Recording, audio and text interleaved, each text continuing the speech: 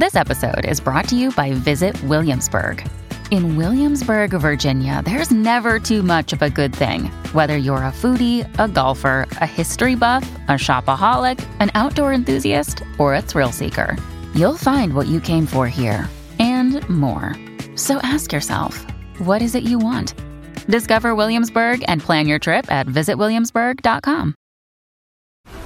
This episode is brought to you by FX's The Veil, starring Elizabeth Moss. FX's The Veil is an international spy thriller that follows two women as they play a deadly game of truth and lies on the road from Istanbul to Paris and London.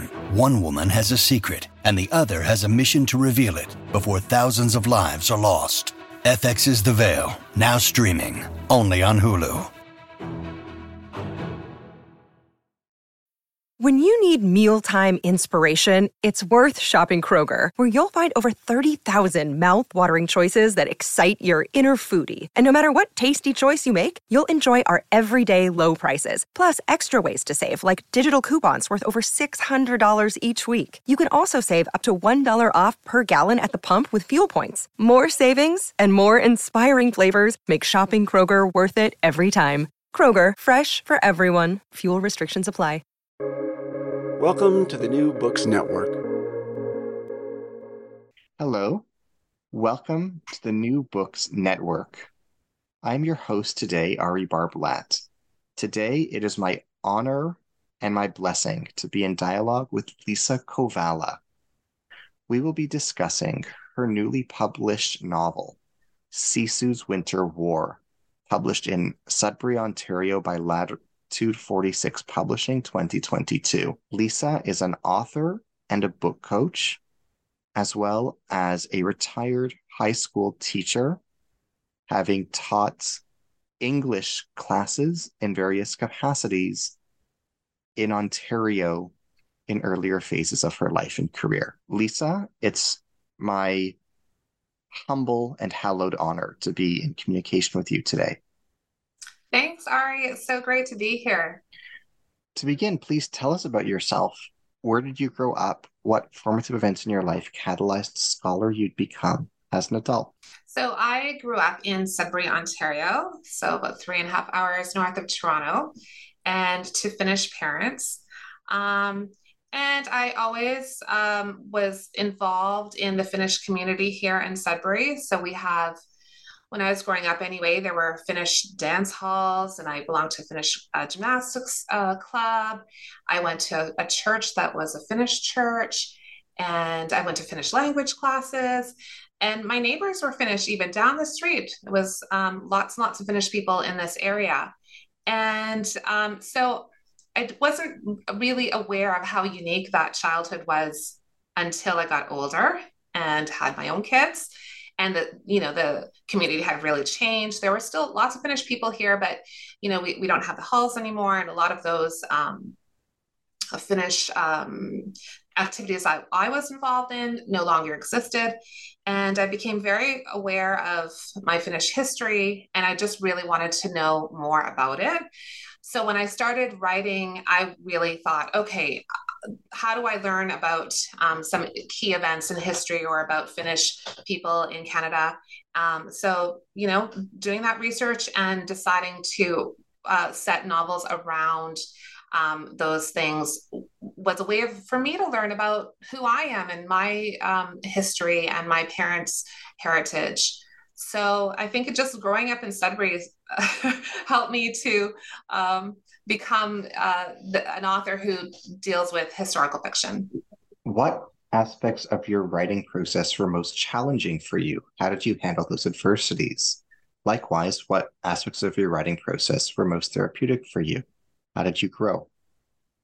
So in this novel, I'm actually braiding 3 different timelines. So the 1939-1940 Winter War, as well as 1980 Northern Ontario. And so I found that challenging because it was a first novel. I'd already written one book called Surviving Stutthof, which was a creative nonfiction about my father's experiences in a Nazi concentration camp when he was 16. So I'd written one book, but that story was really given to me. I interviewed him and he gave me this story. This one was different. I wanted to learn more about the Winter War, and I, did the research, and I was creating these characters, and I had really, I wrote the whole first part of the novel. Well, I shouldn't say the first part, but I'd written the Winter War section of the novel in full to begin with. And then when I was done that, I thought this character kept haunting me, right? She wouldn't go away. I needed to look at her as an older person. And so then I went back and started writing those sections. So it was how to put those two ideas together. And I went to this writing retreat on Manitoulin Island with Gail Anderson Dargatz, who's an amazing Canadian novelist. And she really said, well, Liisa, you actually have three timelines here, because you've got this war section and you've got this 1980 section, but there's chapters in between, which I call the marriage years. So it's like actually how do you bring those things together to make it a cohesive whole? So braiding it was really a challenge. And I'd say also that research at times was a challenge. You're looking for particular things that will help tell the story. I get really interested in history, so I go down rabbit holes and I start looking at all kinds of things that maybe I don't need, but are also fascinating to me. So research can take a great deal of time when you're doing historical fiction. And so, but I love that, right? So it's one of the reasons I write historical fiction, but definitely challenging.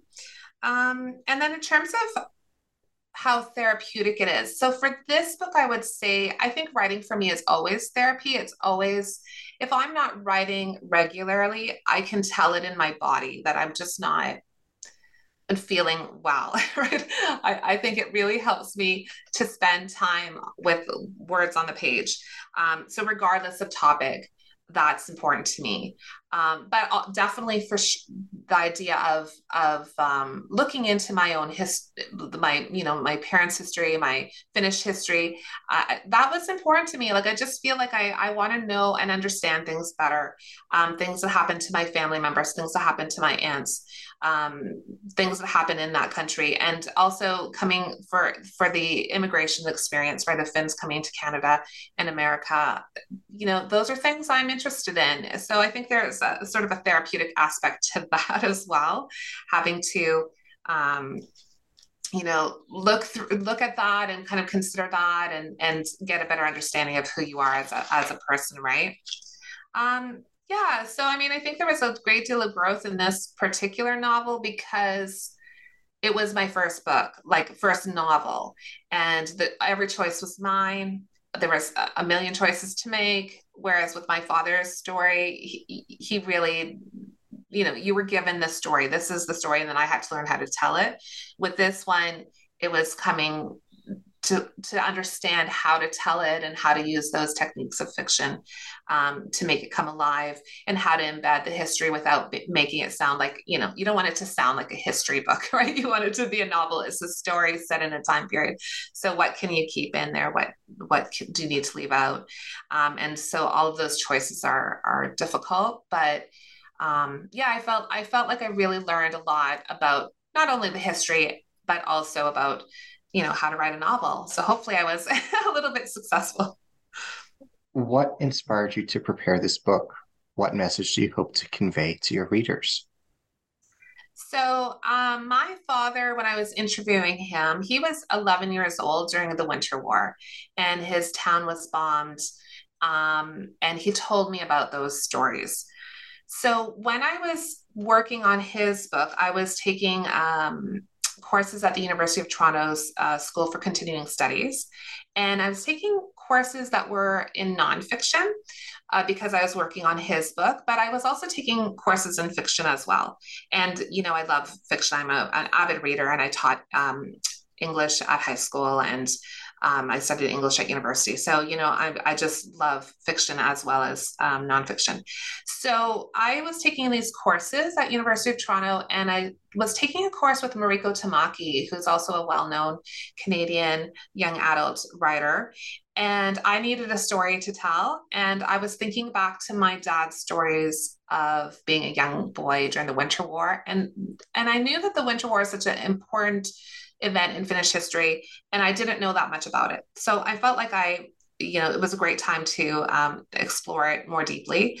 And I also was really interested in the women. So, what was happening with my aunts? What was happening with my grandmother? What were the women doing during the war? And so that led me to starting to write the beginnings of this novel set during the Winter War. So I would say my dad was really the inspiration, and so were my my female relatives. And then later in my dad's life, after we had finished the book we were working on together, it became clear that he had Alzheimer's, and not early onset like my character has, but he had Alzheimer's. And I found, anyone who's experienced that knows that it's very sad. It's a very difficult time for the person and for the family. But I also found it really fascinating, the things that his brain was doing and what he was experiencing. He could, when I was in his hospital room, at one point, he would see other people in the room, and he'd speak to them, and I'd ask him, well, what's happening? And he'd explain. And, it was really a difficult thing to see, but I was wanting to write a character who was experiencing Alzheimer's, but try to write it from her perspective, because I was the outsider, right? Observing my father and what was happening to him. So I wanted to get inside that character's head and what was that feeling like for that person. And so again, my dad happens to be the inspiration for that portion of the story where Mehdi gets his diagnosis of early onset Alzheimer's. And so in terms of a message, well, I think one of the major ones has to do with the idea of Sisu, which is, sort of a courage and a determination, and that my main character, Mehdi, has to access her Sisu throughout her life, from a young child to a young woman during the Winter War, and then as an older woman. All kinds of places in her life, she needs to draw on Sisu in order to be able to survive and even thrive. And I think that even though it's a Finnish concept, Sisu, I really believe that we all have that within us. Can you summarize your novel for us? Yeah, so it's about a character named Mehdi Sadi, and when she's a young girl, she promises to her dying mother that she'll keep the family together, and that's a promise that the whole novel is hinged on. So right from the beginning to the end of the novel, she's really trying to fulfill her mother's wishes. So when the Soviets invade Finland, Mehdi is a Lotta, which is, in her case, she's a nurse's assistant. And she's also the sole caretaker of her two siblings. And her father goes to war, but he's missing in action. And so she decides she needs to do something, and she wants to go and search for him. And 40 years later in Northern Ontario, she gets this diagnosis of early onset Alzheimer's, and she is now caretaker of her granddaughter. She has a strained relationship with her daughter, Linnea. And now she knows that things are disappearing, right? Her family is having difficulties. She's going to have to leave her house. She's losing her memories, and she wants to go on one final journey to find a man who she feels like it might be too late to find him. So it's really about family. It's about loss. It's about love and loyalty also. And again, it's also about Sisu, that concept. What does Sisu mean? What does the title of your book mean? Yeah, so Sisu. Yeah, Sisu is a cultural concept that is over 500 years old. I think it's probably the first time it was in writing was in about 1500. It means courage, determination, resilience in the face of adversity. But it doesn't really have a specific English definition. Those are kind of the words we use around Sisu. The best way I can kind of describe it is if you're encountering something that you like, actually, it's very unlikely you can succeed, but you move forward anyways, right? You don't give up. So it goes beyond just being brave. It's like that perseverance, even in the face of, ultimately, this is probably not going to go your way. So it's a really important concept in Finnish society. You'll see, especially in Northern Ontario, you'll see bumper stickers and T-shirts and hats, and people have Sisu, and we kind of play around with this word, but it's actually a really significant internal power that people have. And again, like I say, I mean, it's a Finnish concept, but I think we all have Sisu, right? We all have that internal ability to keep going. And I mean, COVID has sort of shown that to us, right? It's been such a difficult time for everybody. And yet we have found a way to keep moving forward, found a way to connect with people, even when it was, we were isolated and all of those things. What is inner Sisu? And what would it mean for someone to be named or nicknamed Sisu? Yeah. In order to the noun Sisu. Yeah, that's great. So I think inner Sisu is just an internal thing to begin with. So inner Sisu is a little, it doesn't really, it really just is Sisu. It's this internal fortitude. So the name comes from the fact that my character gets nicknamed Sisu as a young girl because her friend Marcos sees her, do something that is maybe dangerous, and she, almost gets hurt, and he thinks that, oh, what a brave girl she is, and calls her Sisu. So she gets this nickname from him, and that's a name that she carries through her life that he calls her. But again, it's that character trait that she carries with her throughout the story. So her name is Mary, and she's called Sisu, but it's really that internal fortitude that drives her forward under all these different circumstances. So that's where the Sisu part of the Winter War comes from. And the other half of the title, Winter War, of course, it's the war that she's a part of in 1939-1940, Russia-Finland War. But it's also when she gets this diagnosis of early onset Alzheimer's, it's also although she's not particularly old, she sees it as a decline that's inevitable. And so it's kind of her own winter war, right? The winter of her life, her own battle. So that winter war part serves kind of two purposes, both earlier in the novel and later. What does the image on your front cover depict? Right. So the cover, I just love this cover. It's a artwork by Gillian Schultz, who is a Finnish-Canadian artist here in Sudbury. And Gillian does work with textiles. So it's called Sister Pines. There are two pine trees covered in snow with a very snowy background, and they're kind of leaning towards each other. And sisters play an important role in this story between Mary and her sister Evelina and her youngest sister Nadia. And so sisters were really important. And also you kind of have a sense of the Northern Lights in the background. And so I felt like this image was, I chose this one because it feels like both depicting winter and these, pines that I think are just lovely, and is reminiscent of the landscape of Northern Ontario, but also of Finland. And Gillian's pieces are all fabric, so they're all sewn together. And you can actually see when you look closely at the image how the disparate fabrics are sewn together. And I just love that idea. I think that's so beautiful. And in the story, there's a scene where Sisu is sitting on a rocking chair that her father has had carved, and she is, wearing her mother's shawl, and she's touching the fabrics and how tenuously the threads are still holding together because she's worried over it so much. She's rubbed it so that the threads are barely holding. So I love the idea that, the cover of the novel that Gillian has created connects also to this story. Why does your novel jump back and forth chronologically between different historical periods in the 20th century? How does this advance your plot?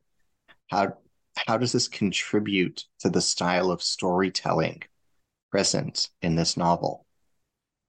Yeah, that's a great question because I really grappled with how to tell this story. I mean, it could have gone chronological and, started in, 1933 when her mother is on her deathbed and went up to 1980 and told everything in order.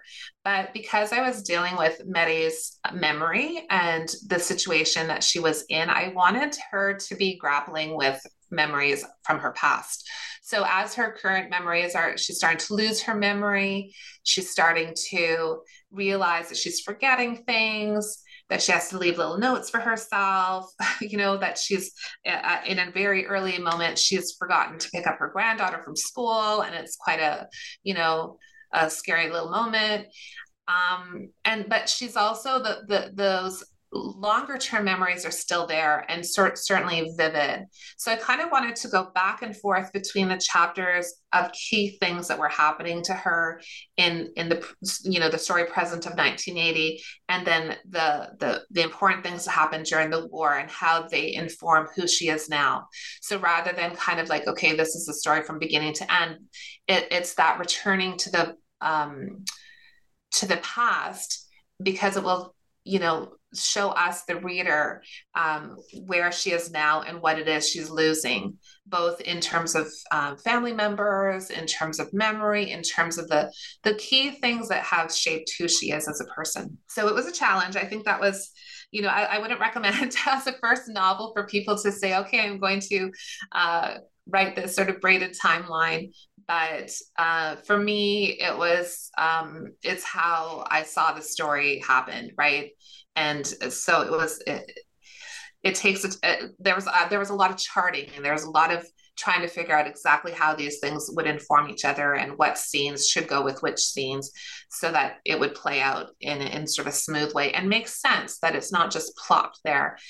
So I hope that it's advancing the plot, and like you say, because it's one section will lead to the next section, even though there's 40 years difference between them sometimes. Can you briefly explain the origins, consequences, and course of events of the Winter War and the Continuation War to our listeners who might not have a background in the subject matter? Yeah, sure. So Finland has a long history with Russia. Finland was a part of Sweden, and then then Russia waged war against Sweden in 1808, 1809, and Finland was part of. They became a Grand Duchy of Finland, a Grand Duchy. So that was how it was until Finland declared independence in 1917. But in 1939, at the end of November, the Soviet Union decided to invade Finland. And the thought was that they were demanding land on the border to protect Leningrad, which was only 32 kilometers away. And they had demanded that even in 1938, and Finland had refused to give up that land. And so the war began. I've read sources that say that Soviet Union was trying to take over all of Finland, and others say no, that it was really just a means to protect Leningrad if they had, certain land. So I don't think they expected Finland's response. So Finland had a much smaller army, obviously, and they had much more aged weaponry, but they were actually able to repel the Soviet Union for many months. And there were significant casualties on the Russian side. And then finally, I think it was in February of 1940, Russia was able to, turn things around, because actually Finland was doing quite well. I think they had in their favor the fact that the weather was really, really terrible, very, very harsh winter conditions. The Finns were more prepared for that.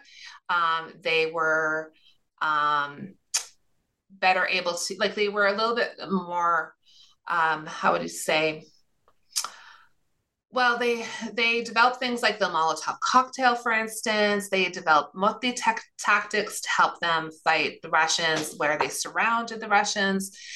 They had the white camouflage against the snow, so they were, better able to move around undetected. And, they were obviously really amazing skiers. So they had a lot of things going for them that were maybe a little bit more innovative. And I don't think the Russians were quite prepared for that. But anyways, in February, the war turned the other way, and the Moscow Peace Treaty was signed, and Finland lost, I think it was 9% of their territory. So that war lasted 105 days. And then the continuation war happened about 15 months later. And this time, Finland was a little bit more prepared. They had gathered more military equipment, and they had created a military alliance with Germany. And on June 25th, well, I guess Germany invaded Soviet Union June 22nd, I think it was. And then the Soviet Union conducted an air raid on Finland, and Finland declared war against the Soviet Union. But of course, they were already preparing to do that. And that battle was fought until September 1944, when the Moscow Armistice was signed. And as a result of that war, Finland was required to expel the German troops out of Finnish territory. Their borders were restored to the 1940 peace treaty. So they actually had made some gains in terms of land during the war, but then lost it with this armistice. And they also had to pay $300 million in war reparations to the Soviet Union. And so that was a lot. And they are proud to say that they were able to pay that off in full on time. So it was, two pretty significant wars that I think Finns and people like me of Finnish descent see as significant moments in Finnish history. How has this novel been received since it appeared? Have any reactions surprised you? Have any responses caught you off guard? So it's been really well received, which is very gratifying, because as a first novel, you don't know, right? You're just doing the work, and you spend years writing this book, and you're kind of in a solitary mode. And, I had a couple of beta readers and different people helping me along the way, which was great. But until it's out into the world, you don't really know how people receive it. So I had wonderful connections with people who have, like myself, have connections to Finland.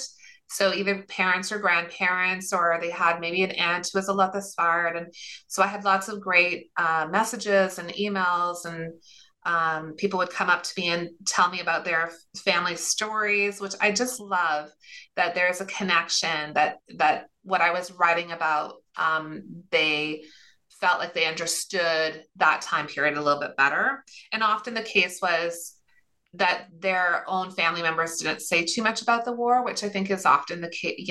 I found that too, that my father, until I interviewed him, he didn't speak too much about it. So I think that's common, that people don't really want to revisit these things, but the children and the grandchildren, they want to know about it. So I found that was interesting. But what surprised me was how many people really connected with the Mary's story when she has early onset Alzheimer's, that they recognized some of her behaviors, some of the things she was doing in their own relatives.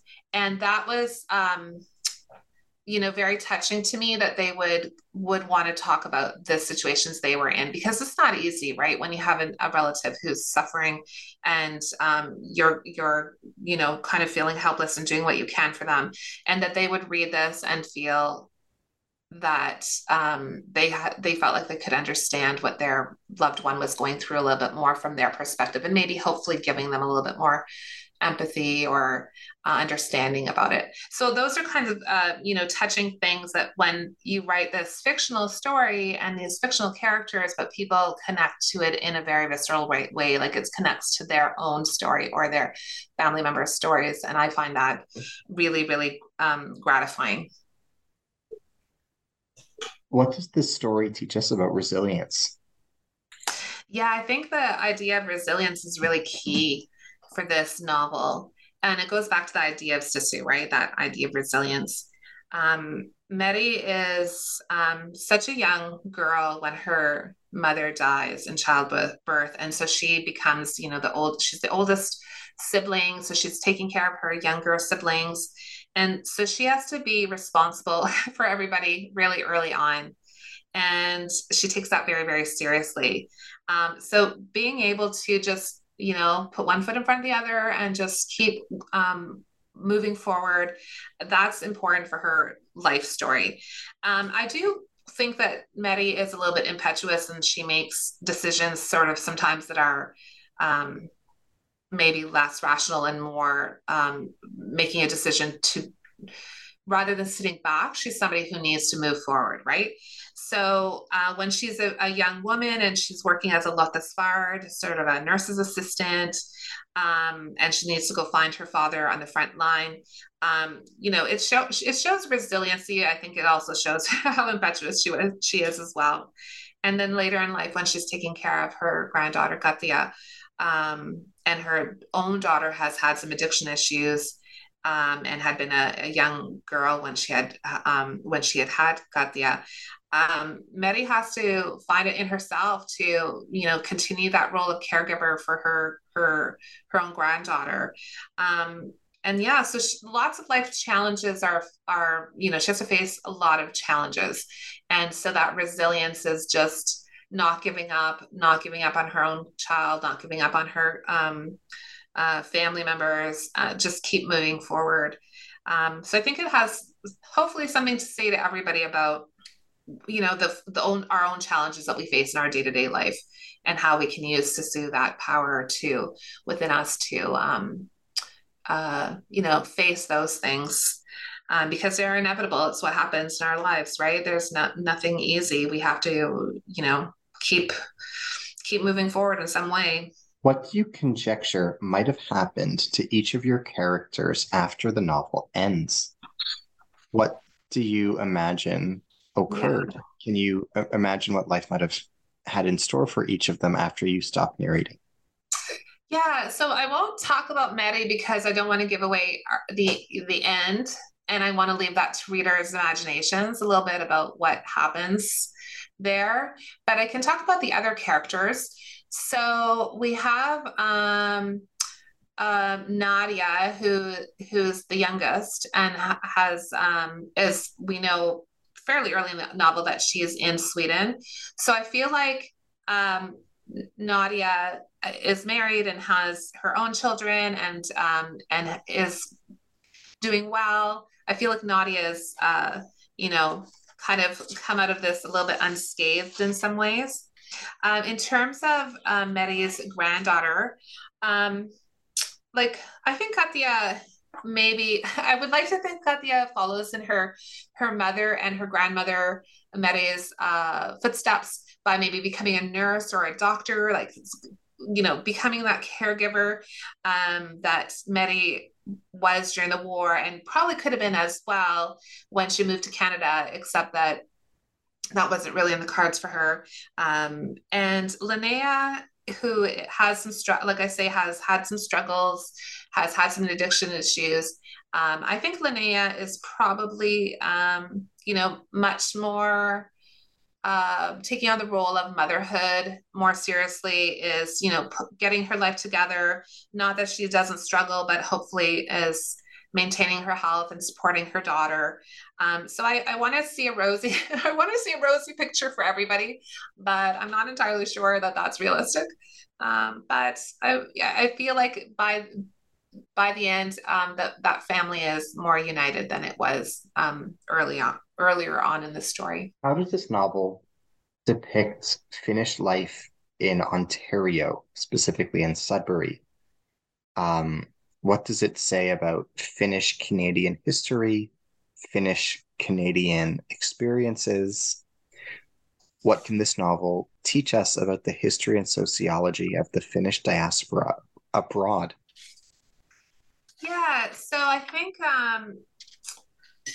because I grew up in this very Finnish community in Sudbury, what I tried to depict in Mede's 1980 timeline is what that was like for a lot of immigrants coming to Canada. Things like struggling with the language. Even after being in Canada for, a long time, some Finnish people, speak, fluent English, for instance. Some still struggle. I had a friend growing up whose mother decided she wouldn't speak English, so she only spoke to us in Finnish and never really learned the language, although her husband was absolutely fluent. He worked outside the home. So, those challenges that people had coming to Canada for the first time and having to, communicate in a new language, I think that must have been very difficult. Um, and I just wanted to show also that, like, especially in Sudbury and places like Thunder Bay and other communities that have a high Finnish population, that there was sort of a gathering together of people to create a community um, outside of Finland that was recognizable to them and that gave each other support. And so, for instance, I have, Markus is building a house and he is getting his fellow Finns together to help build the house. And that is something very, very common that happened with our own family. My parents' friends gathered and they built the house, and the camp too was built in that way. And so I think it was just interesting to explore the memories I had about growing up here in this very Finnish community and try to depict some of the things that were happening in my novel. Things like I remember my parents talking about a boarding house that was owned by Finnish people in downtown Sudbury, and that's where a lot of young people lived when they were, getting their first jobs and working. So there was a lot of support for each other in the Finnish community, and I think that you'll find that all over the place, like even into the States where there's big Finnish communities. And they, built their Finnish halls and and their Finnish churches and community centers. And even today we have a lot of Finnish events to gather people together and to kind of keep some kind of connection to that history and that heritage and that unique culture that they belong to. So yeah, I think that the story is representative of Sudbury, but also Northern Ontario, and also Finnish communities sort of in general outside of Finland. What role did interviews with survivors and veterans play in the process of developing this book? What role did first-person accounts of the Winter War play in your research and preparation process? Which accounts or novels or memoirs were specifically impactful on you? Yeah, so I think the most important interview I had obviously was with my dad. So when I was interviewing him about his war experiences, it was his first person accounts of the Winter War that really led to this book. And he was able to talk about his town being bombed and about the bomb shelters and those incidences in such a vivid way that when I wrote about those kinds of experiences in the novel, I really drew on what he had discussed with me. And he told me about his brothers fighting in the continuation war. So his brother Veikko actually lost his life after he caught pneumonia. He was one of those ski troopers. And the other brother, my uncle Hamo, lost a leg during the war. So, it makes the incidences in wartime, like come out of the history book and into your understanding as these are human beings who were impacted. So I think his discussion of the Winter War really helped me understand it from a personal point of view. And then there were some Lopez Fards that I would have liked to have interviewed. I know there's a lady in particular in Sudbury who I was connected to, but she was not interested in talking about her experiences. And I respect that, right? If somebody says, no, I don't want to discuss it. So it was unfortunate though, because I would have loved to have learned from her first person experiences what had happened. But people aren't always ready to revisit these really painful parts of their past. But as you say, there's lots of other ways to do research. And so I was able to, I tried to read as much as I could. In particular, there were some really great nonfiction books that I thought were really excellent. So there's one, Eloise Engel and Laude Bannonen's book called The Winter War from 1973. So that's a little bit older book, but, sort of a classic. And then Eino Jutikala and Galgo Pirinen have a book called A History of Finland. And that kind of covers not just the Winter War and the Continuation War, but gives you kind of a sense of Finnish history. That's from 1984. And I found that really, really useful. And that's a book that I keep going back to when I'm like, okay, wait a minute, what about that? So I'll go back to that book as an interesting source. Another book that people might be familiar with is William Trotter's A Frozen Hell. That was published in 1991. And that's an excellent, excellent source. And another little book that I find useful is Henrik Mainender's, and this is also called The History of Finland. So not so many variations in the titles of these books. And then there was a 2-volume set. One is called Finland at War, and the other one's called, they're both called Finland at War. One's about the Continuation War, and one's about the Winter War. And it's Vesa Nenya. I'm not sure if I'm saying his name right. That's from 2015. And I think those were excellent. Those are probably the most comprehensive books. Like if you're looking for information about those wars, I think that's probably for English language anyway, very up to date and very comprehensive. So those books were very useful. I didn't find too much in terms of novels in English, but I did find a book called The Winter War by William Durbin. And it's more of a young adult book, I would say, about a young boy named Marco who volunteers. And then another one by Antti Tuori, which is called The Winter War. Surprise, surprise. And it's about a man's experiences during the war. And it's based on interviews and diaries and other accounts. So I felt like that was really fascinating, fictionalized book. And then in terms of films, there were two that I really loved. One was Fire and Ice, and that's a 2006 documentary. That was really useful. And then there's a Finnish movie, but I was able to watch it with English subtitles, which was great because I don't speak Finnish. And it's called Lupaus, which means promise. And it was about 3 young Latitude. And I felt that was really useful for seeing what the experiences of the Lotas were during the wartime. And then there's lots of online things as well.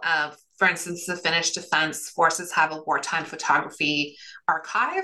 And I'm a person who really loves the visuals. So when I'm writing, I often have a bulletin board beside me with images and people and environments. And, it really helps me to visualize things as I'm working. And another the Lots of Spards also have a great website as well that you can access in English.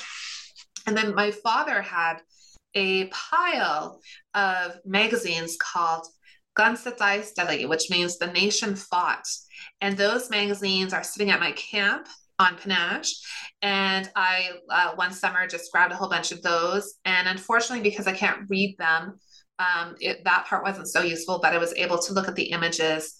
And so definitely the Finnish language was a barrier in that case. But these magazines were published between 1957 and 1986. And so we have great, great images and photographs from the wartime and the Lotas and They really tell a story. And so that was really helpful for me in imagining what this might have been like. So the challenge for me was finding resources in English that were going to be helpful, because there's much more out there that's in Finnish that I just couldn't access, unfortunately. But those are a few of the things that I felt were important if anyone's interested in looking into the Winter War, continuation war, from the historical point of view. Can you say more about the research process that you went into this book, that you invested in this book and that went into this book? What obstacles did you encounter and how did you overcome them? Yeah, so I was fortunate because I received an Ontario Arts Council grant in 2018, and I was able to use that to go to Finland. And I went to the Lotta Museum, which is in Tuusula, which is outside of Helsinki. And they have an excellent resources there. They have all kinds of artifacts and descriptions and videos. And so I spent a lot of time there just soaking it up, right? And taking pictures. And I actually got a really great little book called Latitude by the Latitude Foundation, which was very useful as well. So that was, for me, if I can go to the places that I'm writing about, is so much better to be able to describe them and to feel like I, can have something to say about them. We also decided to travel to Viborg in Russia, and to get there from Finland, you go by canal, and it was formerly Finnish in Finland. It was called Viipuri. And so that was a really fascinating place to go to. And I have some scenes set in Viipuri or Viborg. And so again, just walking the streets and just getting a sense of the place and getting a sense where things are located. And I mean, for me as a writer, that's really useful. There was another Lotta museum as well in Lappeenranta, which is where the dock was to go on, this boat to Viborg. And in Lappeenranta, there was a really excellent museum as well that dealt with the Lotta Sparts. And I was shocked because when we got there was a full big table with a 3D model of Viipuri or Viborg. And it was 1939, which is exactly the time period I needed, right? 1939, 1940, and what the city looked like and how it was laid out and where everything was located. And that gave you kind of a bird's eye view of that place. And then when we actually went to Viipuri, then when you're walking the streets, you could kind of feel like where you were in time and space. And that was fascinating. And of course I went to Suomenlinna, which is the museum in Helsinki that has lots of excellent resources there in terms of both wars and the Lottas.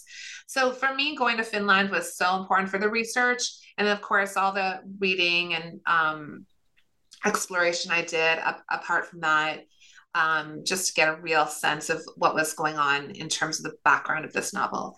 But again, the barriers always for me are the language. And it's so unfortunate because I had every opportunity to learn Finnish as a child. My parents spoke Finnish in the home, and they spoke Finnish to my brothers when they were, young. But I had two older brothers, and then myself and one other brother. We didn't get as much Finnish, so I just didn't learn the language, and it's so unfortunate now because I'd have so much more access to things if I could speak their native tongue.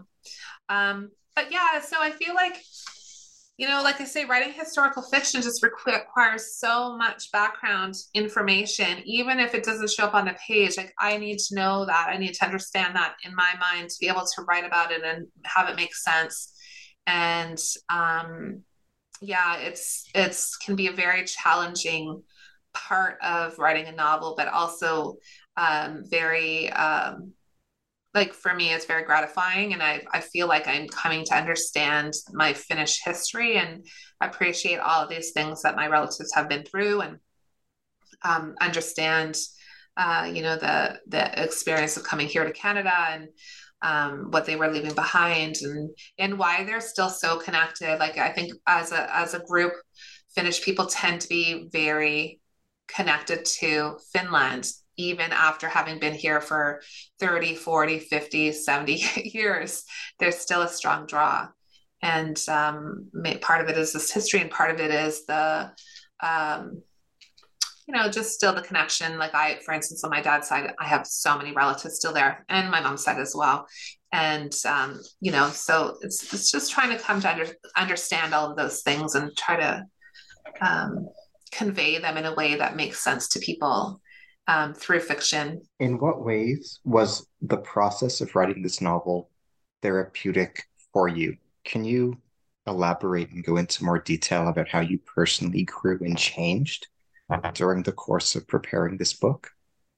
Yeah, it's so I was saying that the writing for me is therapeutic anyway, right? So I do feel like it's important for me to be writing. I feel like that's how I gather a good sense of self. Like I can, it's like maybe somebody else meditates, but I like to write. So that part is important regardless of what I'm writing. But I think perhaps it's this exploration of things that my dad was discussing in his nonfiction book, right? The book I wrote about him. I think that was a very therapeutic book for him and enlightening to me. But this one let me get into, for instance, the head of Alzheimer's person. And maybe that helped me understand what he was going through. And because it was such a difficult time for everybody to witness that. So this was allowing me to put it on the page. And I'm not sure that when you put it on the page, you leave it there, but perhaps there's something to that he died in 2018 at the age of 90. And I'd already started writing this book by that point, but I was definitely exploring the Alzheimer's issues then. So I do think there's some therapeutic nature to taking, life events and trying to describe them and trying to see them from a different point of view and trying to explore them. That is helpful for me personally, maybe to understand what happened and why people go through these things. Or, I mean, I'm not sure that there's never any answers per se, but yeah, I think that writing is that for me is important. It's hard I think this is hard for me to articulate really how it affects me, but I think that I'm drawn to these topics because I need to understand them better. And how do I understand them? I understand them A, by researching, okay, but B, by exploring them from an emotional standpoint. So, I mean, somebody writing a historical book will get the facts, but I feel like by writing a novel, you're exploring the emotions, you're exploring the people, you're exploring how people come to these events and can navigate their way through them. And so I think that marries both the history and humanity together in some way. So yeah, I'm not sure if I'm describing that very well, but I'm gonna have to think about that as therapeutic aspect more as I'm moving forward. It's a good question. What role does Sweden play in this story? How is Sweden presented in your novel? How close is the depiction of Sweden in your novel to the historical record? In particular, can you perhaps comment on the experiences of Swedish war children in both your novel and in the history as it unfolded? Right. So I wanted to have one of the sisters, be a war child. I was sort of interested in Sweden's role. So I focused on researching the war children. So little Nadia is the youngest of the three sisters. And as I said earlier, Mary is trying to keep the sisters together, keep the family together, and she's really protective.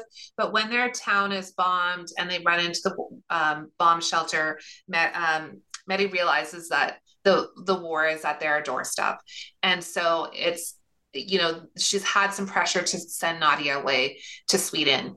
And that's a role that Sweden played. They took in all these war children during the war and put them into sort of foster homes, right?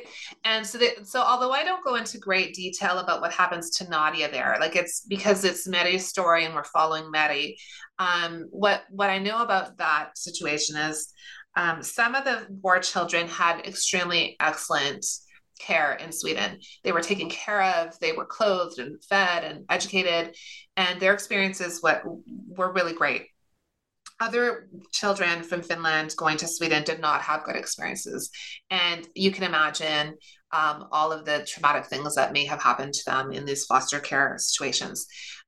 Likewise, some of the war children came back to Finland and they were coming home to towns that had been devastated or to, lots of unrest and families who were struggling or who had lost their male, parental figures. And, so coming back to Finland was traumatic for some of those kids because they were leaving sort of relative safety and coming back to a situation that wasn't so good. So the war children are fascinating to me. And so much so that although I read about them briefly with Nadia, and being taken away by Nordic Aid and traveling to Sweden. I've actually written a book about a Finnish war child who is sent to Sweden during both Winter War and Continuation War, and eventually comes to Canada in Northern Ontario to work at a lumber camp. And her experiences, which are not, of course, good experiences of the Swedish experience for those children, but that's not to say that some children had good experiences. And in the case of Nadia, I feel like her experience was positive. In fact, she is somebody who stays in Sweden, as many of them did. Some came back, some returned to those families, some actually got adopted by those families. So there's any number of scenarios for the war children. And there's been lots of studies done about the war children also in the last couple of decades, focusing on their experiences and health and mental states as a result of having been war children. And I think that's a fascinating thing to look at too, is they were sent there for their protection, and yet that is not necessarily what happened, and that they lived with that PTSD and various things after coming back to Finland. And those conversations are happening now, but for a long time, people didn't talk about them, right? For decades, people didn't talk about their experiences as either as soldiers or as war children. Now we're hearing more of those stories, and I think they're important to tell. So that was important to me to investigate that further. I think little Nadia in this story actually is the one who inspired me to think, okay, I want to know more about these children and what happened to them. What does this novel teach us about women's experiences during the Winter War and the Continuation War?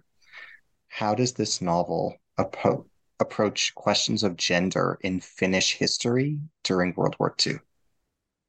Yeah, so again, I was really so fascinated by the women's experiences, and we know that stories about women from Britain and from France and all over the world during World War II, those stories are becoming more prevalent. And so for me, it was like, what were the women doing? And so that's how I came to understand a little bit more about the Latitude organization. So this organization was formed in 1919 after the Finnish Civil War between the Red and White Finns.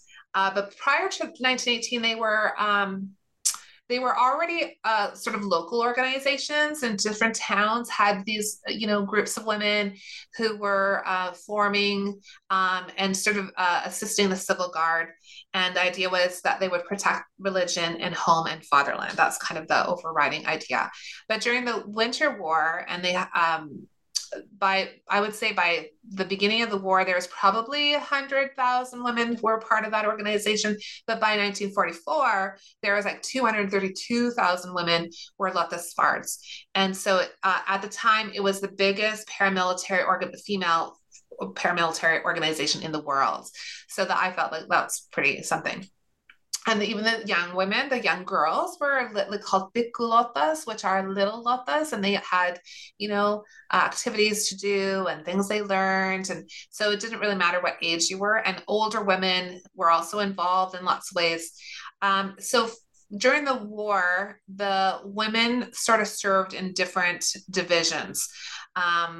So for instance, medical lotas were in hospitals. They were at dressing stations at the front lines. They would work in field hospitals, in military hospitals.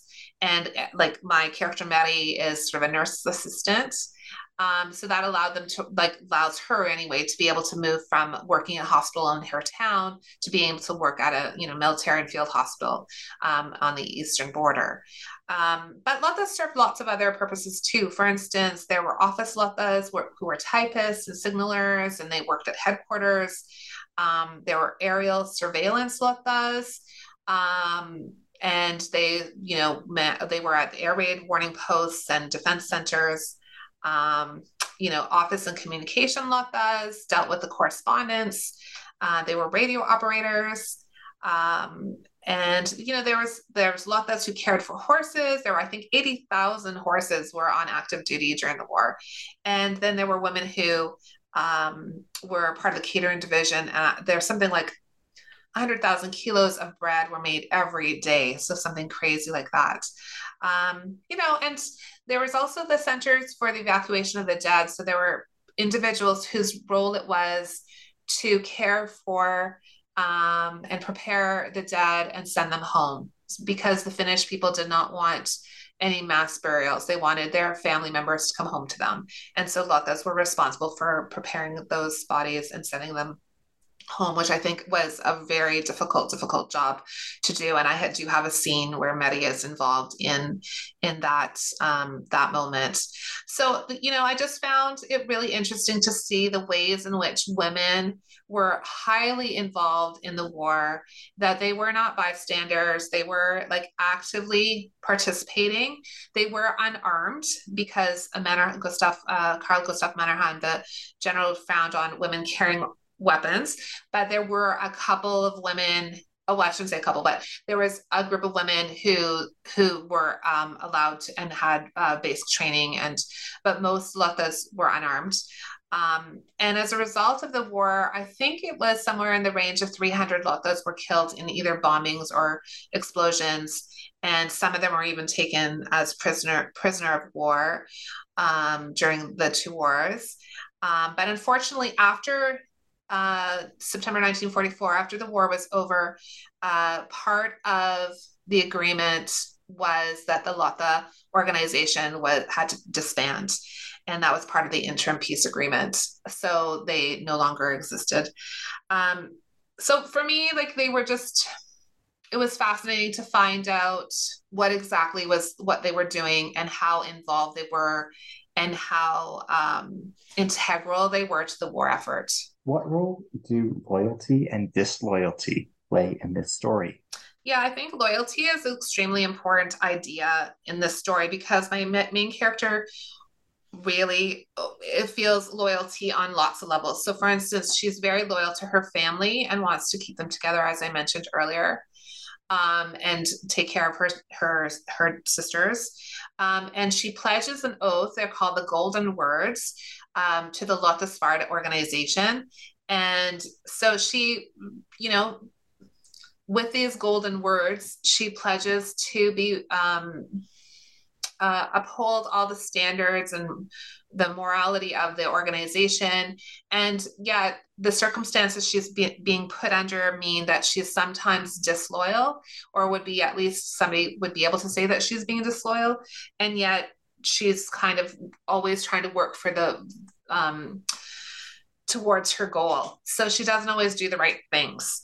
And later on in her own marriage, she's been loyal to the same person for a long time. And yet there is moments of disloyalty there too, which threaten the marriage. And, we see that too by the end of the story. And she has compassion for an individual that she was, I don't want to give too many things away, that she was involved with. during the Winter War, and feels like she's kept secrets and needs to reveal them to him and needs to find him. So, there's the promises that she makes, and then there's the human side of breaking promises and trying to do better and trying to be better for other people. So I think that, from a personal standpoint, for Maddie, like her loyalty, she thinks she's loyal to all of these, family and country and the organization and her husband and all those things. And yet she does make a lot of mistakes and is at times would be considered disloyal in lots of ways. So I just wanted her to be a little bit more complex than just, okay, this is what I'm supposed to do and this is how it's going to go. Like I needed her to be, making human mistakes, as we all do. What role does olfactory imagery play in this novel? Can you comment on the importance of smell in this work? Yeah, I love that question because what we know about scents and smells is that they carry with them a real memory. So I like to write about scents and different smells as best I can, because I feel like the reader will, when you come across that description, you can immediately understand it. And you also immediately, without knowing it, connect to a memory of your own, right? So you can really connect with the reader through those things. And I think it's just a really interesting thing that our brain is able to do, and that how smell can really connect to our memory. Like if I talk, like depending on your childhood, but if I talk about this, scent of fresh baked cookies, lots of people will be transported to another moment in time and another space in time, whether it's a grandparent making cookies or a parent or you immediately have sort of a connection to something in your own past. And I think that's a really powerful thing to be able to access if you can. And not that our memories are all the same. But I think that's interesting about novels too. When we're reading them, I've written the words, but you're reading from your own experience. You're bringing things to the table that I haven't necessarily thought about. So you're bringing your own experiences and your own understanding of the world and your own maybe traumatic events or whatever to the reading. And so it informs the story. So the story becomes yours in a way that is unique to each individual reader. So I think having scents and smells just helps people access memory and connect them to story even more strongly. As we bring today's dialogue to a close, can you kindly tell us about where your time and attention have gone since completing this? What are you working on now as your current project? What have you been devoting your attention to next after this has been put behind you? Yeah, thanks for asking. I have a couple of projects on the go. I have a historical fiction novel that is done. I would say done loosely because there's always more work to do before it actually gets published. And it's set in the 1930s in a mining town in Northern Ontario, i.e. Sudbury.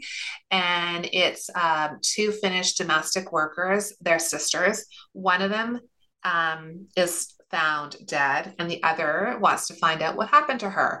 So again, I'm not sort of looking at Finnish history, but also a bit of a mystery in this one. And then I was mentioning earlier, I have a novel that is also in that sort of late draft form. And it is about a Finnish war child who is sent to Sweden and has some variety of different foster care situations that do not go very well. Eventually comes to Northern Ontario to try to start again and is working at a lumber camp. So that novel is almost done. And I have been working at getting certified to be a book coach. So that is a role that I'm really excited about because I can help others to tell their stories. And I'm primarily interested in working with people who are historical fiction writers or literary fiction writers or creative nonfiction, so memoir, because I just love memoir as well. And I've worked with some young adults novelists as well. So that's sort of my next step in life now that I've retired from teaching high school. And I have a seed of an idea for a novel, a more contemporary novel this time, set in Northern Ontario. And I'm going to not say too much about that yet because it's just a little seed and it needs to grow before I get there. So there's always another idea in the back of my mind that I want to get working on. So lots of things happening, and we'll see how that all plays out in the next few years. That's terrific. I'm so proud of you and so impressed. Thank you so much, Ari. I appreciate it. As we bring our dialogue today to a close, I am signing off by reminding you that I'm Ari Barbalat, your host today on the New Books Network podcast. Today, I have been in dialogue with Liisa Kovala. She is an author and a book coach and a retired teacher of English in the Ontario high school system. We have been discussing her recently published novel, Sisu's Winter War, published in Sudbury by Latitude 46 Publishing, 2022. Thank you wholeheartedly.